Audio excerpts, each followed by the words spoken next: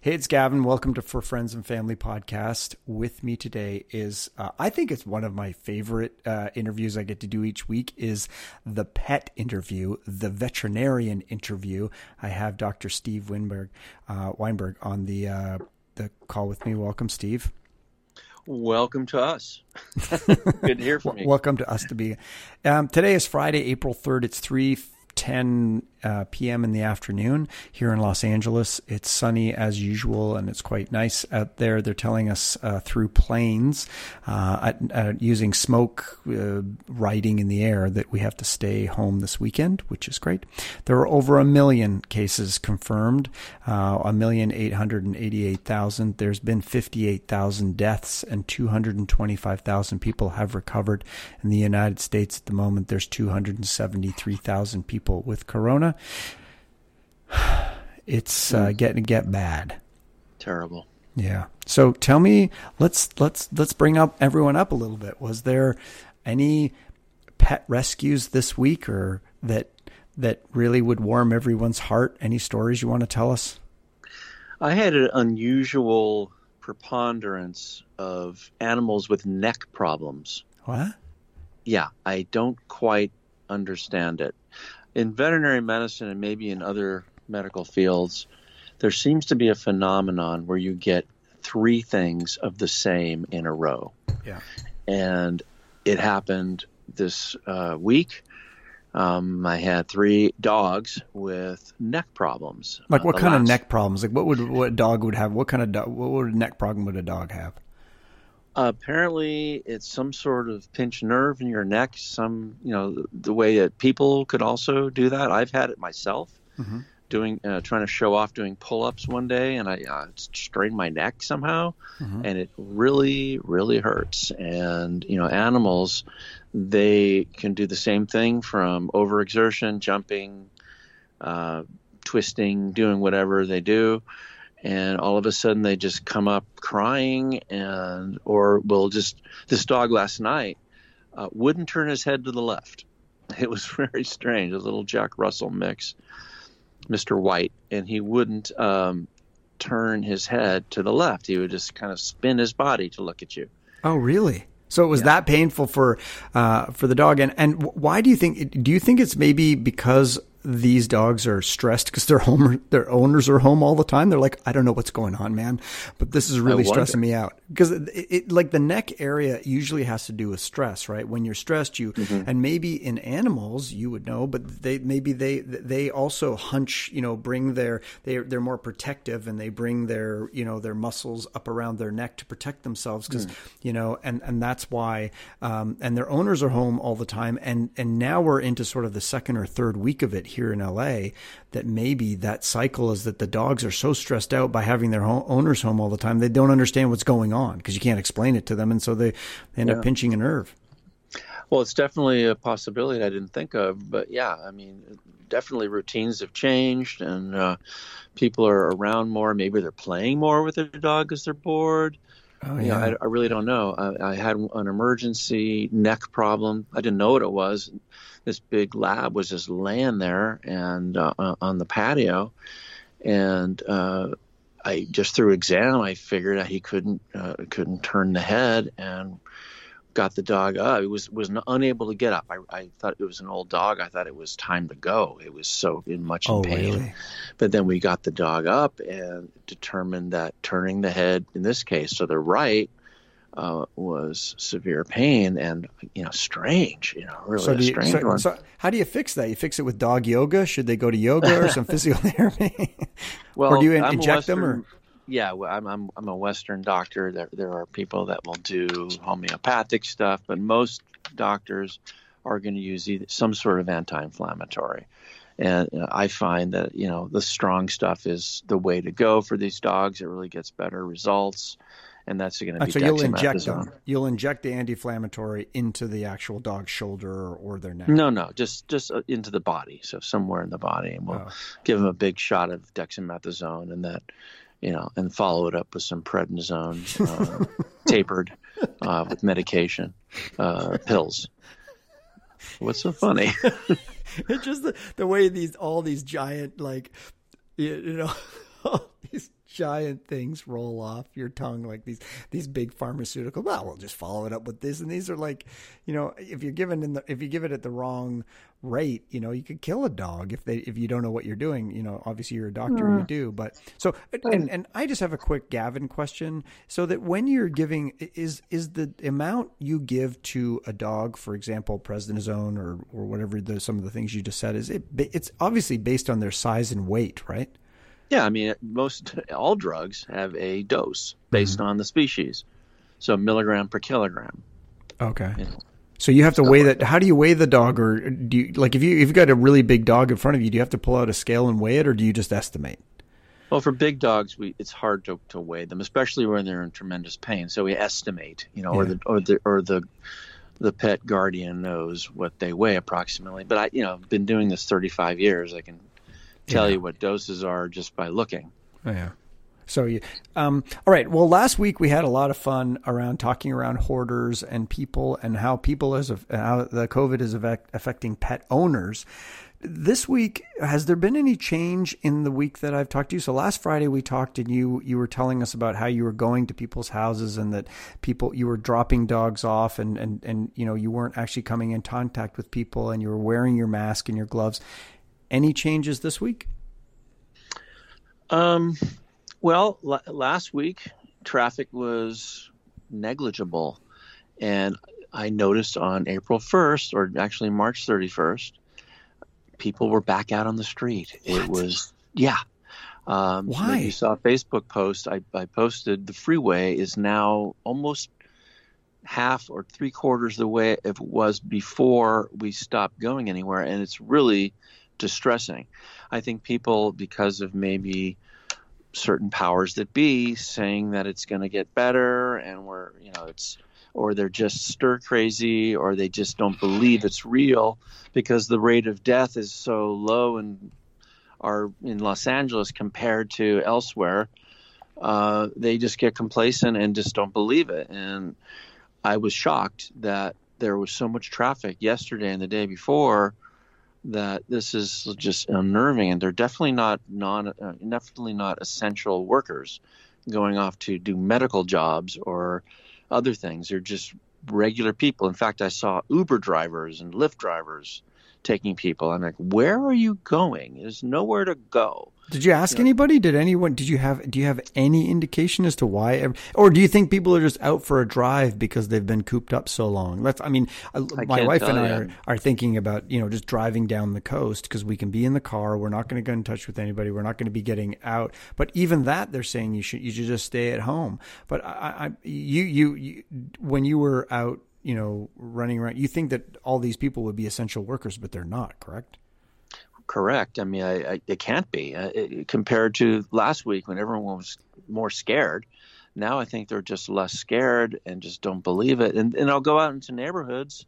I was in Brentwood, and it's like everyone's on the street, walking, jogging, walking their dog.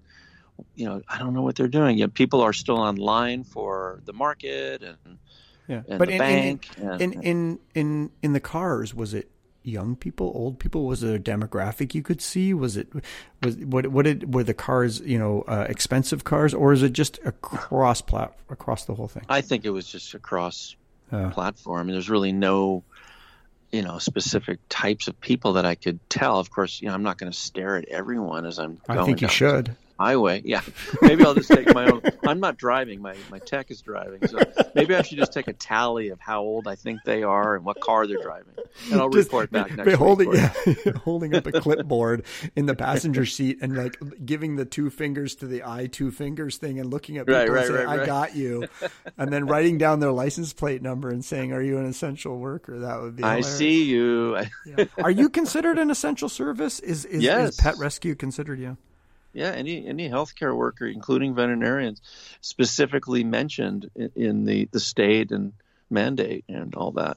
So thankfully, I have a job. Are you still using those really bad Chinese masks, or did you get some 3M N95s, or did you find someone who was hoarding them? What's happened in terms of the protection? Well, I bought those, $200 worth of N95 Chinese masks, and other people wear them, and apparently they're legit. But it was strangely enough, a lot of people who are and when I go to a house call, they're now wearing masks. And I had a guy offer me last night, "Hey, do you need any N95s? I have an extra one." And I said, Did "Well, you take it? thank you. You should keep it because I've got hundreds." Oh, you know, wow, okay. and I might be giving them out, but most people are wearing masks now. That I see and are more afraid in the home. They're just not afraid to go drive around. Like you're going to go take a trip. You're not afraid. Yeah. It's well, just no, more I'm not. traffic. I'm like, my wife won't let me leave, quite frankly, because I was. I mean, I say these are things that I would like to do because I think that they're low risk. Because if you're not getting out of your car and you just want to go for a drive, it's better than walking around and walking by people. If you drive down the coast on Pacific, on PCH or something, and just look at the nice beauty and go for an hour drive to make sure the car is working and stuff like that, I don't think there would be, a problem there. You're not going to go far enough that you're going to need a ton of gas, all that sort of stuff. So, I mean, I don't think it's now. Will my wife let us go? Absolutely not. That's never going to happen. That's just I'm going to be locked down here for a long time, and I understand. Like, I think we have to be super cautious. Do you know anyone who's had the virus, or do you know anyone who's died from the virus? We're now starting to get into our friend group people that have it or have died from it. I had heard rumors, and then I spoke to the person. They said, "No, I'm fine. What are you talking about?" And then so people. That's the way that people are throwing shade on people now. Is they're like, "Oh, that guy has the virus." Yeah, it's COVID shame now. No, I have heard of people in our 1 degree of separation that have it, but no one has died, thankfully. A lot of people are recovering. I've not. I mean, I see in the news, like everybody else, famous people that have succumbed to it. So it's scary, but what are you going to do? I mean, well, let's talk you can't about live your life in fear. Let's talk about cats. Because last week you had a lot of great information about how that a lot of cats were losing their shit because their owners were home all the time. What did you see this week? Like in a typical week, like last week between Friday and Friday, how many? Give us an idea of like how many pets you went and saw, and what the distribution of animals was. Types of animals. I think I see about the same cats and dogs. People will generally have 2 cats or more, while they'll only have 1 dog, maybe a second dog. Some people have more pets. Most people have multiple pets, I would say. So how many pets have I seen this week? I'd have to check the numbers. Like, is it 200? Is it 20? No. No, we're not like a clinic where people come in. There's 40 a day. We're more like 5 to 8 appointments a day. So each one's about an hour. Some at night, and each one will have 1 or 2 pets. It takes time to get there, and we're premium service, so we don't see as many as a clinic, and obviously have different precautions. I had this one house call where I went in an emergency, and there were literally, I think I lost count at 12 people in the house. What? All hunkered down, but crowding me, and I'm like, can you guys back up? What was that? What was it? A dog or a cat? It was that dog, that big lab that was down, and they were all concerned, and some were wearing masks, others were just hovering about, and I'm like, well, this is not good. Can you guys just step back and let me deal with this? So are people adhering to the social distancing thing? For the most part, it's funny, we'll if you go into someone's house, I try to avoid that. I try to do most house calls outside, where we're in the yard, in front of the front door, things like that. Cats have to go into the bathroom. So they put them in the bathroom, they stand back, and I go straight in there. But then they have to wipe down the entire bathroom. And why do you have to put cats in the bathroom? Well, otherwise they'll escape. If I have them on the kitchen table or something, I've never done that successfully. If they see an exit, they're gone. Right. In a bathroom, the door's closed. They go in the. My secret is they go in the sink. Now everyone's gonna know. Oh, why is that a secret? With a towel. Yeah, I don't know. It's just, I've seen other house call vets try it on the kitchen table. In fact, one guy was doing it. I was watching on YouTube, demonstrating how he does a cat on a table and examines it, and it was scratching the hell out of him and the technician to get away. Why are you publishing this video? Yeah. So my method is they get really cozy in the sink with a towel, and open source that one.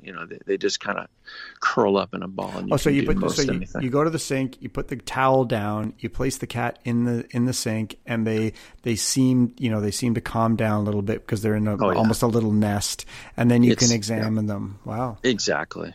That's a good tip. Versus the cold table in the hospital where they're scrambling and they're in an unfamiliar place.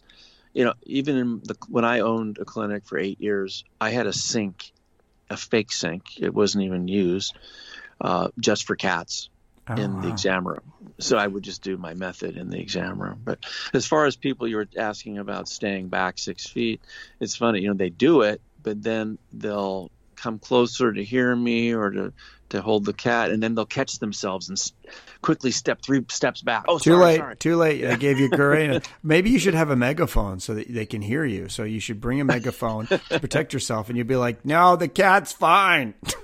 We're constantly, changing our protocol, and the latest one is I'll call you from the bathroom. Oh, really? Tell you what I found. Yeah, that or text them. Oh, wow. So you'll text them and say, okay, it looks okay. But all right. Well, as we wind down here, I still want to, I love these updates. Were there any, cats or dogs this week? I know we started off with Mr. White, but were there any other really good stories from this week or in the past that you think people would be interested in? Because people love animals, and I look forward to this every Friday. So tell me a story about the weirdest animal scenario. One comes to mind where the cat was injured, and it was somehow, I guess she had it open to the balconies to go to the bathroom, and the cat ended up, it was injured, and it ran away, went into the balcony, and then it jumped to the next balcony into somebody's house, and they weren't home. So I had to literally be Spider-Man and get onto the railing of the balcony and climb, and crawl over to the next balcony on the 3rd story to get to the cat. And it was hiding under their barbecue in the next door balcony. And did you get it? Yeah, so I had to And then what'd you do? Toss it? It was a feral cat. And you had to toss it over to the other balcony? Well, no, I didn't toss. I handed it carried him back to my technician, and we dealt with it again. But you had to. But wait a minute. A harrowing thing that I do. I have a photo of that too, by the way. If the people aren't home, you actually have to hand the cat back to the other balcony, right? Yeah, the people next door weren't home, so I had to, go over there. You didn't go through their house. You didn't break and enter, and then. No, it was balcony to balcony. Spider-Manning over there, handing the cat back. And nice. Dealing with the cat. Well, thank you very much for being on the podcast. We get lots of people listening to it. They definitely like when you're talking about all of the animals, so I appreciate it. I also like that you give us some insights into what's happening out there in the roads for those of us that can't get out there. If you're in Los Angeles and you need to contact Steve, you can at Pets. Is it 911 Pets or Pets? 911 Vets. 911 VETS. Yeah. 911vets.com. Thanks for coming on the podcast, and we'll talk to you next Friday. It's a pleasure being on. Thanks a lot, Gavin.